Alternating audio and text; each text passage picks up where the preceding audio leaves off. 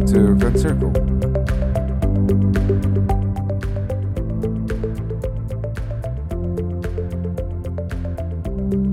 This is Angeles. We're now on Season 4, Episode 54 of this podcast. And this time we'll be discussing another interesting topic about artificial intelligence tool that will help CRO professionals on generating revenue streams.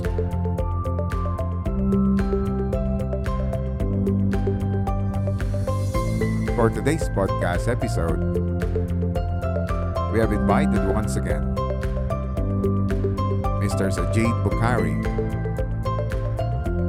presently the CEO of GeniePay, a formidable B2B platform from Sydney, Australia, as he shares with us his valuable insights on this platform, as well as its significant relevance to our digital economy.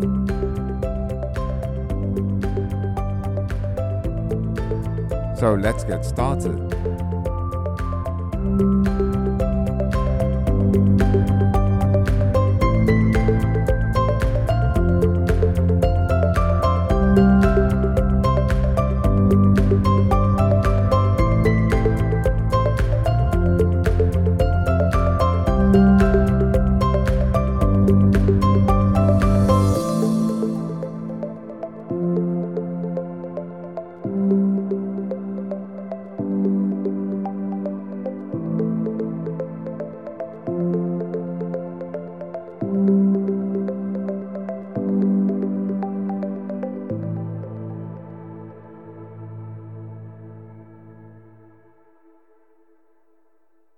Thank you for listening to Fin Circle and welcome to our podcast.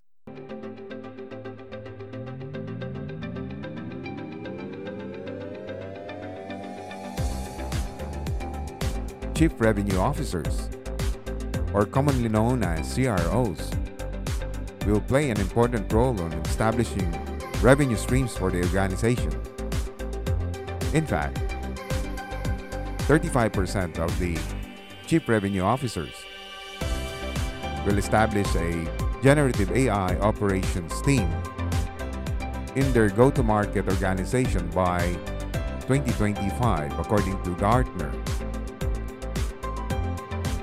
There will be faster, deeper insight generated by artificial intelligence that will accelerate the speed at which go-to-market teams produce buyer content and adapt to market forces, ultimately improving the reliability of sales decisions and improving end-to-end revenue outcomes. Currently, sellers spend 52% of their time on creating and delivering value messaging across the sales process, according to the most recent Gartner's assessment of indicatively around 1,204 sellers in May 2023. Generative value messaging, or the ability to harness the power of generative AI for buyer-centric messaging and content, will significantly reduce the time it takes sellers to produce and disseminate quality content. There is a great burden on sellers to deliver customized value stories to all the buyers in all the deals in their pipeline, according to Gartner.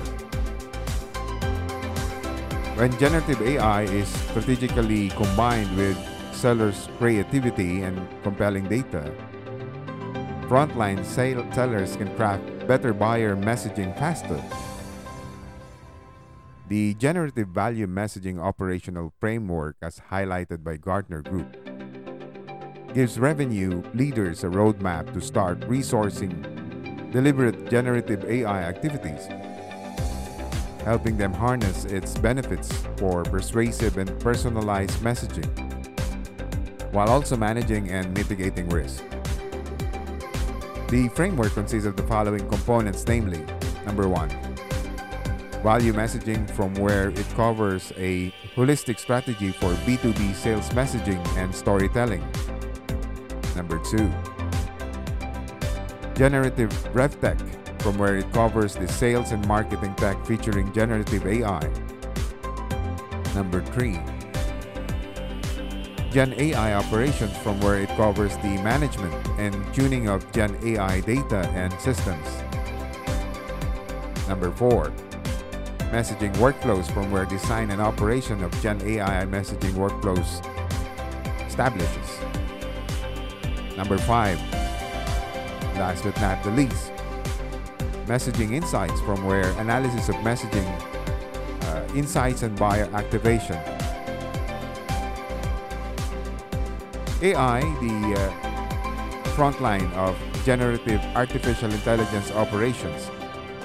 Our messaging strategies are internal creators responsible for messaging program design. Their roles involve fine-tuning generative AI models and maintaining content moderation policies, among others, to deliver generative value messaging. By 2025, Gartner anticipates 45% of B2B revenue organizations will list prompt engineering as a required skill on job description for messaging strategist role. Moreover, based on the most recent research study from Gartner, by adopting generative value messaging, CROs will improve sales execution to top-line growth, drive resource efficiency that lower the cost of sales, and create more custom-made content for opportunities previously constrained by the limitations of only humans creating content. Therefore, the path of the future is now within our reach. In today's podcast episode, we'll be talking to the Chief Executive Officer of GeniePay from Sydney, Australia, Sajid Bukhari, as he explains to us the significant potential of artificial intelligence for the Chief Revenue Officers to improve the growth potential and efficiency of business worldwide. It's a great privilege to have you again, Sajid, and welcome back to FinCircle. Thank you for having me, Edgar. It's an absolute pleasure to be back. Let's probably start by describing the developments on the CRO, or Chief Revenue Officer role, and revenue stream operation landscape globally at this stage. And where do you think we are heading? Yeah, that's a really interesting question. And it's really interesting because the CRO role, or the Chief Revenue Officer role, has really come about in the last 10 years. Traditionally, companies have divided the revenue life cycle of a customer under different teams. So, for example, revenue activities from new customers were typically under marketing and sales. Revenue from existing customers was typically under the customer success team. And so you usually have a chief marketing officer, a chief sales officer, and a head of customer success, who typically reports to the chief sales officer. Now, that setup is great when each unit can focus and specialize on their respective operations.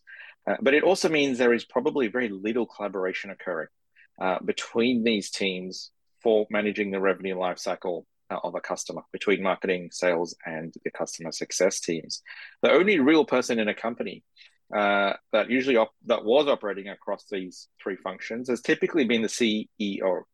But the CEO has so many other jobs to do, and so it became a really inefficient way for companies to manage the revenue operations of a customer. And so the CRO role was born out of this realization that there needs to be someone in the executive team who operates across sales, marketing, and CS.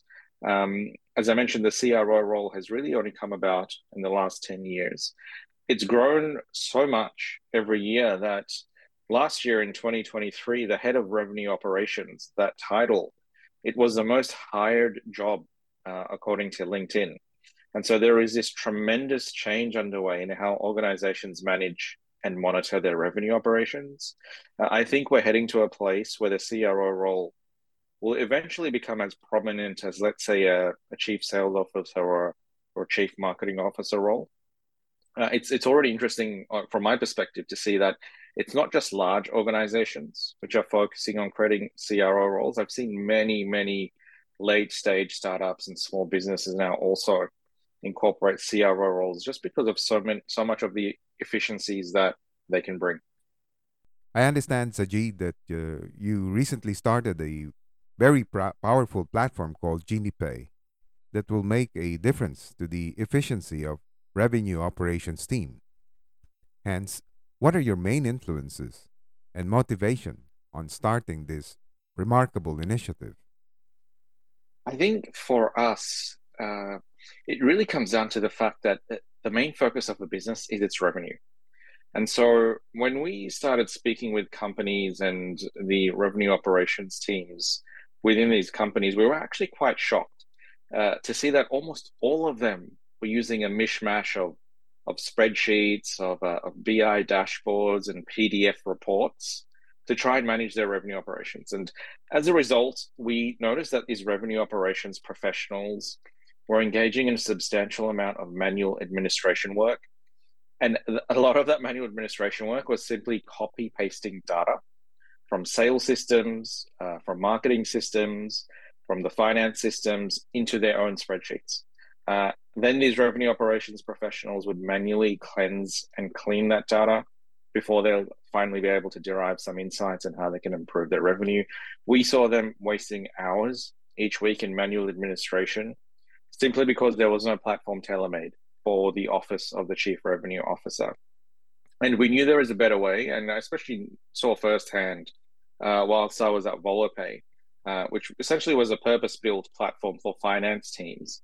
I could see the efficiencies and value a focused platform can bring to business teams. And so we wanted to replicate this for revenue teams.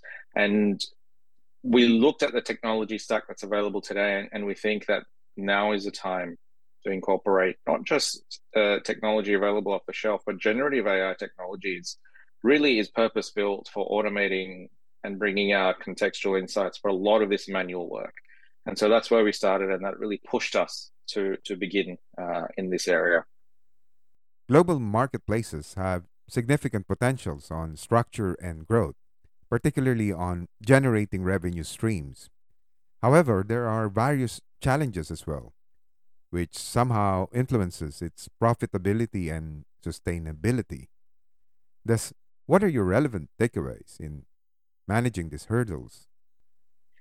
That's a great question, and I think it's incredibly prominent now. This issue, especially during the last 2 years, we've had a COVID shock, which has literally impacted every single business in the world.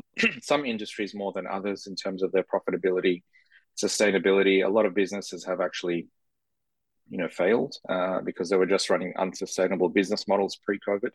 And now with rising interest rates, rising inflation, so many businesses, and especially startups, at our level and much later stage startups as well, are finding it very difficult to survive and access funding. And it's really put the focus on that business models, I think, really have to focus on being sustainable, as well as, of course, having a key strategy towards profitability. And so those were some of the key takeaways that we've learned over the last 2 years, and we've incorporated into GeniePay, in that we've purposely kept our capital burn incredibly low. We leverage full software solutions. We're trying to be very asset light. And it's hence one of the reasons why we pivoted away from offering financing or working capital solutions. For your viewers may not know that GeniePay initially started out as a payments and financing product for mid-market organizations to improve their revenue. But we moved away from that simply because we couldn't access debt funding ourselves in a sustainable way in this current environment. And so we ourselves had to iterate and pivot to a more sustainable model, which we also believe now has a bigger and larger market and more value that we can deliver through that as well. One of the main pain points on any business organizations, either big or small, are the pivoting market, which somehow shift their focus into new areas to stay relevant and keep up with the competition. Hence, what are the value proposition of GeniPay on this particular circumstance? For GeniPay, our main value proposition really is to help companies improve their revenue potential. As I mentioned, revenue is the most important thing for businesses. Um, they are focusing on revenue potential and the efficiency of how they generate revenue more so than ever. It has to be done in a sustainable way. It has to be done in an efficient way. And of course, the revenue has to be extracted at each stage of the customer lifecycle. So it's not just signing up new customers to improve revenue. And there should be a huge focus on your existing customers as well, and how you can extract revenue through reducing churn, increasing your upsells. And so GeniPay is really focused on that end-to-end revenue lifecycle of a customer. That is one of our main value propositions. Uh, Through that, we help companies also reduce their costs. As I've mentioned, because of the automation that we're bringing to a lot of these workflows, chief revenue officers do not need to hire 10 different analysts to do a lot of this manual work. Maybe they only need to hire two or three. And the platform can do the heavy lifting in terms of automation and cleansing data. And of course, because we're applying a variety of LLM models to power the generative AI that we're applying to deliver contextual and commercial insights, we're enabling accessibility to powerful AI technologies for a lot of businesses. And we found that's really useful for businesses that are not big enough to have an in-house data team. And that is, of course, the vast majority of businesses who don't have an in-house data science team. They then have to rely on their maybe personal financial modeling skills or personal data science skills, and that is extremely limited. And so through our platform, we're enabling access to a lot of complex data science techniques to these companies that don't have an internal data science team, and the traction is growing quite well. I understand, Sajid, that your group recently launched your MVP for GeniPay. Perhaps you can tell us more about it, particularly the outstanding results, as well as the stakeholders' expectation on this activity. Yeah, so Edgar, we launched our MVP. We did our pilot program with a few customers.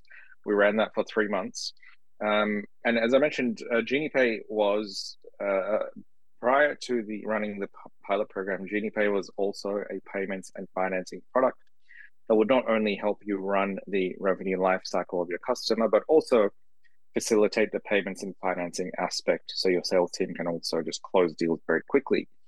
Now, once we ran that pilot program, we realized the payments and financing aspect was not delivering as much value to our customers as we thought it would. However, the workflow automation, the insights aspect of our platform was delivering a lot of value, especially to mid-market companies that were not big enough to have data science teams internally. And so we had to make that shift. We had to iterate. The MVP, or our working prototype now, looks different to what we had before the pilot program. We no longer do payments and financing. It has also meant we're a more sustainable business model because we're more capital light. We don't need debt funding to keep on financing these transactions. And we've iterated to a B2B SaaS type solution, a software-led solution, which focuses on applying AI to workflow automation and insight analysis, specifically for revenue operations teams. According to Gartner, 35% of CROs, or Chief Revenue Officers, will establish generative AI in their go to market organization within the next 2 years, so as to democratize, accelerate, and enable the production of this what we call buyer centric messaging and content. What's your thoughts on this probability?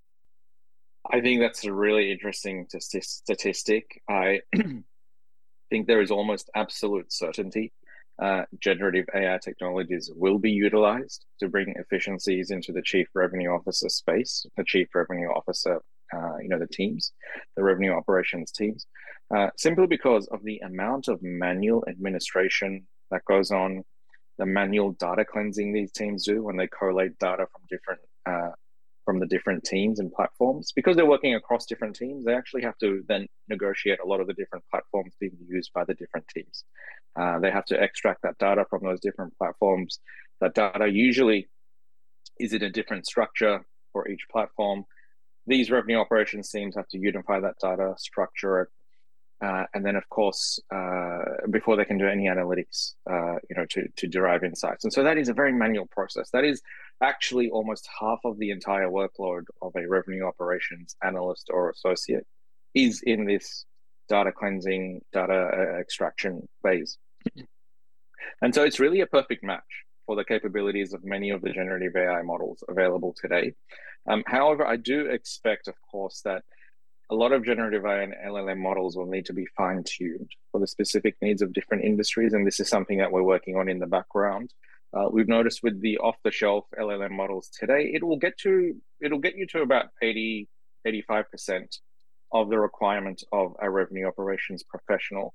There is further fine-tuning that needs to be done, both in terms of data analysis, data cleansing, and financial modeling that we have to do on top of this.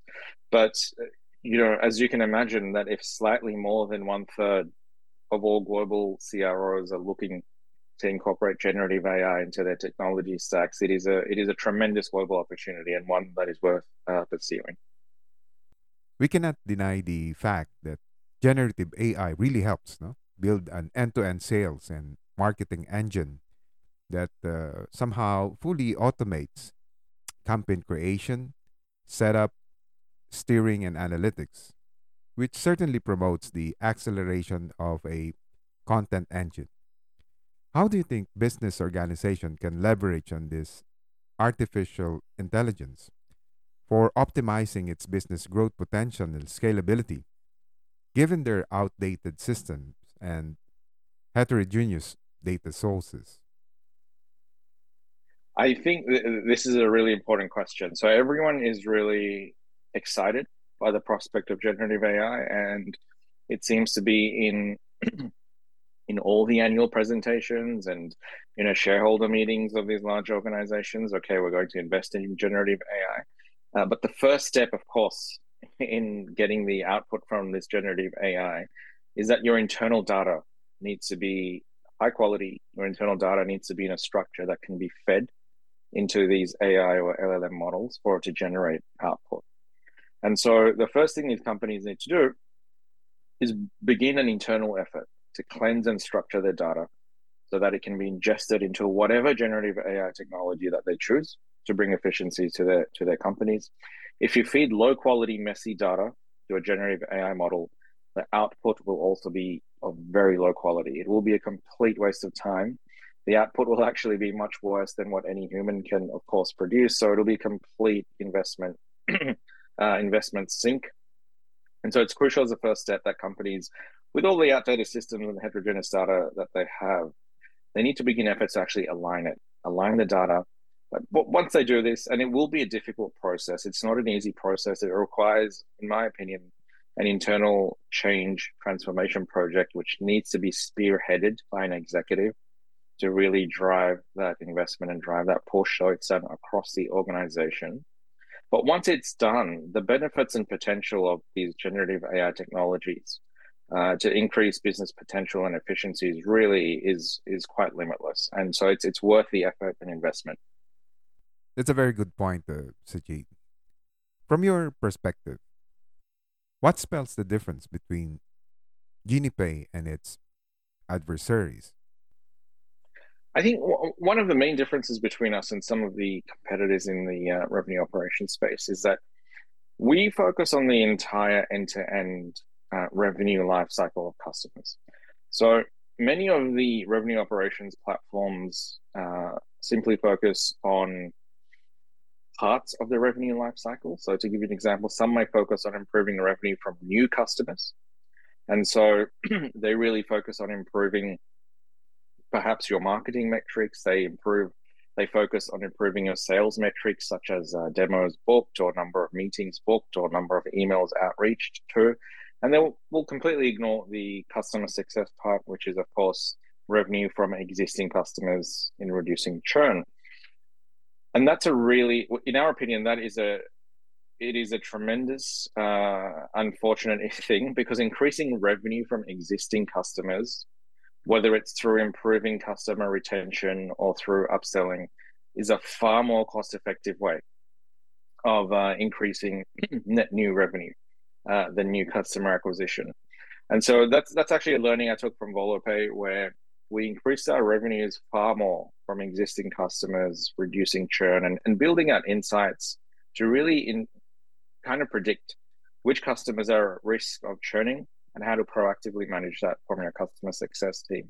And that's a really key part of our platform, that end-to-end process, not just the new customer aspect, but also the existing customer aspect. And the second thing is, I think for us, we were just lucky that we started when generative AI technologies were really coming to the mass market.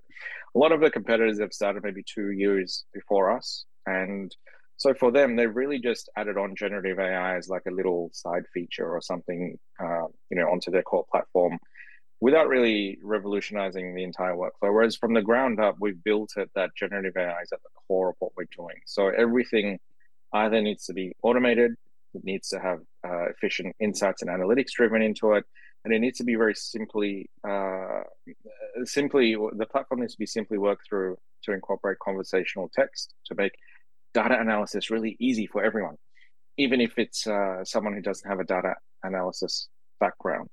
And so the differences around that are in terms of the product strategy as well. And so those are some of the key factors which we differentiate ourselves. I've known you for quite a while, Sajid, and given your stellar track record in launching scalable, successful, and exceptional fintech products and services, any word of advice that you can give for those who are just starting up and somehow struggling on this regard? Well, that's a really great question, Edgar, and thank you for the kind words. I wish, this is such a key question. I wish I have useful advice to give to people. I can only tell what I've learned in my personal experience. And for anyone, either creating a fintech or a startup in any space, especially in the B2B space, what I have found is that it is incredibly important to focus on and get a deep understanding of the customer pain points you are trying to solve. And I know that is generic advice, but I cannot tell you how important it is to not get too attached to your solution. And I say that because in the early stages of building a startup, the solution that you provide may actually go through many versions and iterations before we can actually start delivering some sort of value to customers. And we've experienced this both in VoloPay and my current startup at GeniePay, where of course we've had to change, iterate, be agile, because what you think are the customer pain points and how you think you can solve them are two completely different things. And so if you're glued to the actual solution, there is always a danger that as a founder, you may keep trying to fit the solution into that problem. It doesn't work, but you keep on just wasting time and money trying to find a way to fit this solution in, when clearly it's not the way to deliver value. Now, if you're glued to the problem, you are much more likely to be agile and receptive to customer feedback in relation to a solution that doesn't work and the changes that need to be made.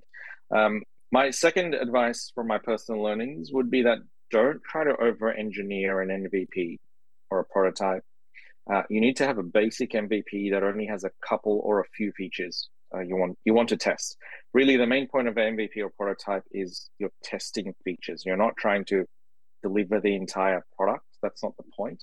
You only want to have maybe 2 or 3 features in the MVP that you think are the best ways to solve those customer pain points. So you need to engage in an exercise of listing out customer pain points and then, of course, potential solutions. You need to prioritize which of those solutions do you think will deliver the most value. And those top 2 or 3 solutions or features are the ones that make it into your prototype or MVP in a very basic way. And then you need to just give it to your early users. And again, early users should only be, in my opinion, especially in the B2B space, 3 or 4, maximum 5, no more than this, because you will get confused with different customer feedback. You want certain type of customer in a specific type of persona to give you feedback on your early MVP. They will start giving you feedback on the features that actually give them value in terms of what they're doing. They will also give you feedback on the features that are not giving them value. And that is why you only want to have 2 or 3 or 4 features so you can actually figure out which features are giving them value. If you add 10 or 20 features, it'll become very confusing for you to figure out what actually gives value. And then you take this feedback, and it's just a simple loop of iterating, changing the product, incorporating new features, sending it back to users, and then getting feedback until eventually, hopefully, you can build out an early version of a fully working product. And those would be some of the key learnings I've had. Very well said.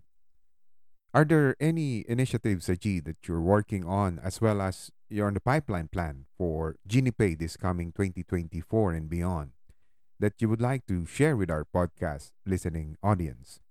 And what are the easiest way of reaching out or contacting you?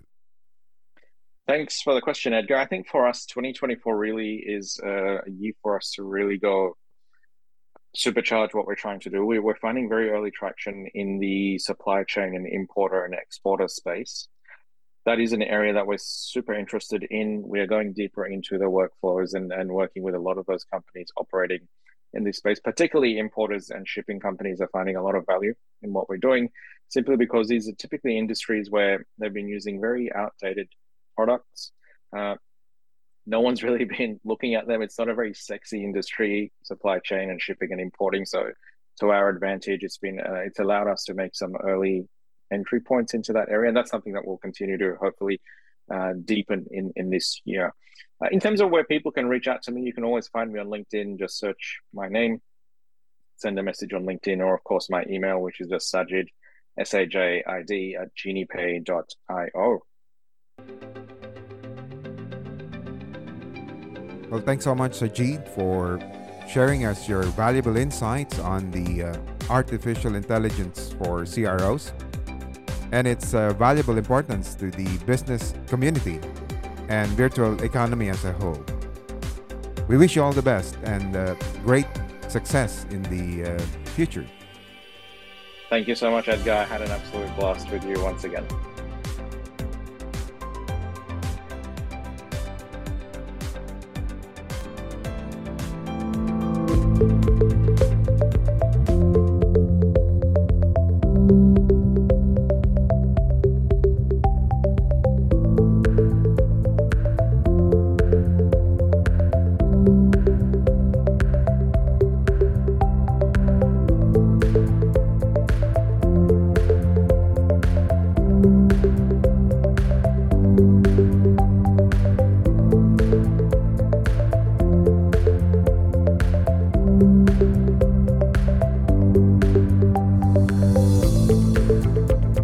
This podcast episode is made possible by GeniePay.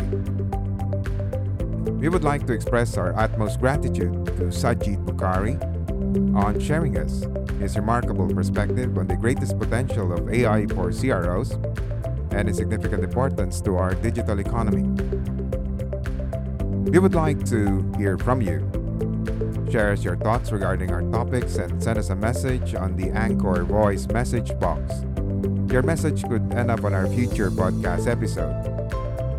Make sure you never miss any episodes of FinCircle by clicking the subscribe button or follow us on Spotify, Apple Podcasts, Breaker, Google Podcasts, Radio Public, Amazon Music, Pocket Cast, Audible, Overcast, TuneIn, Stitcher, Castbox, iHeartRadio, Anchor.fm, and affiliated podcast platforms. You can also reach us on our website at fincircle.wordpress.com and our Facebook page at FinCircle Podcast. This concludes our podcast episode today. Thank you for listening on FinCircle. This is Ed Angelus. Let's catch up again soon.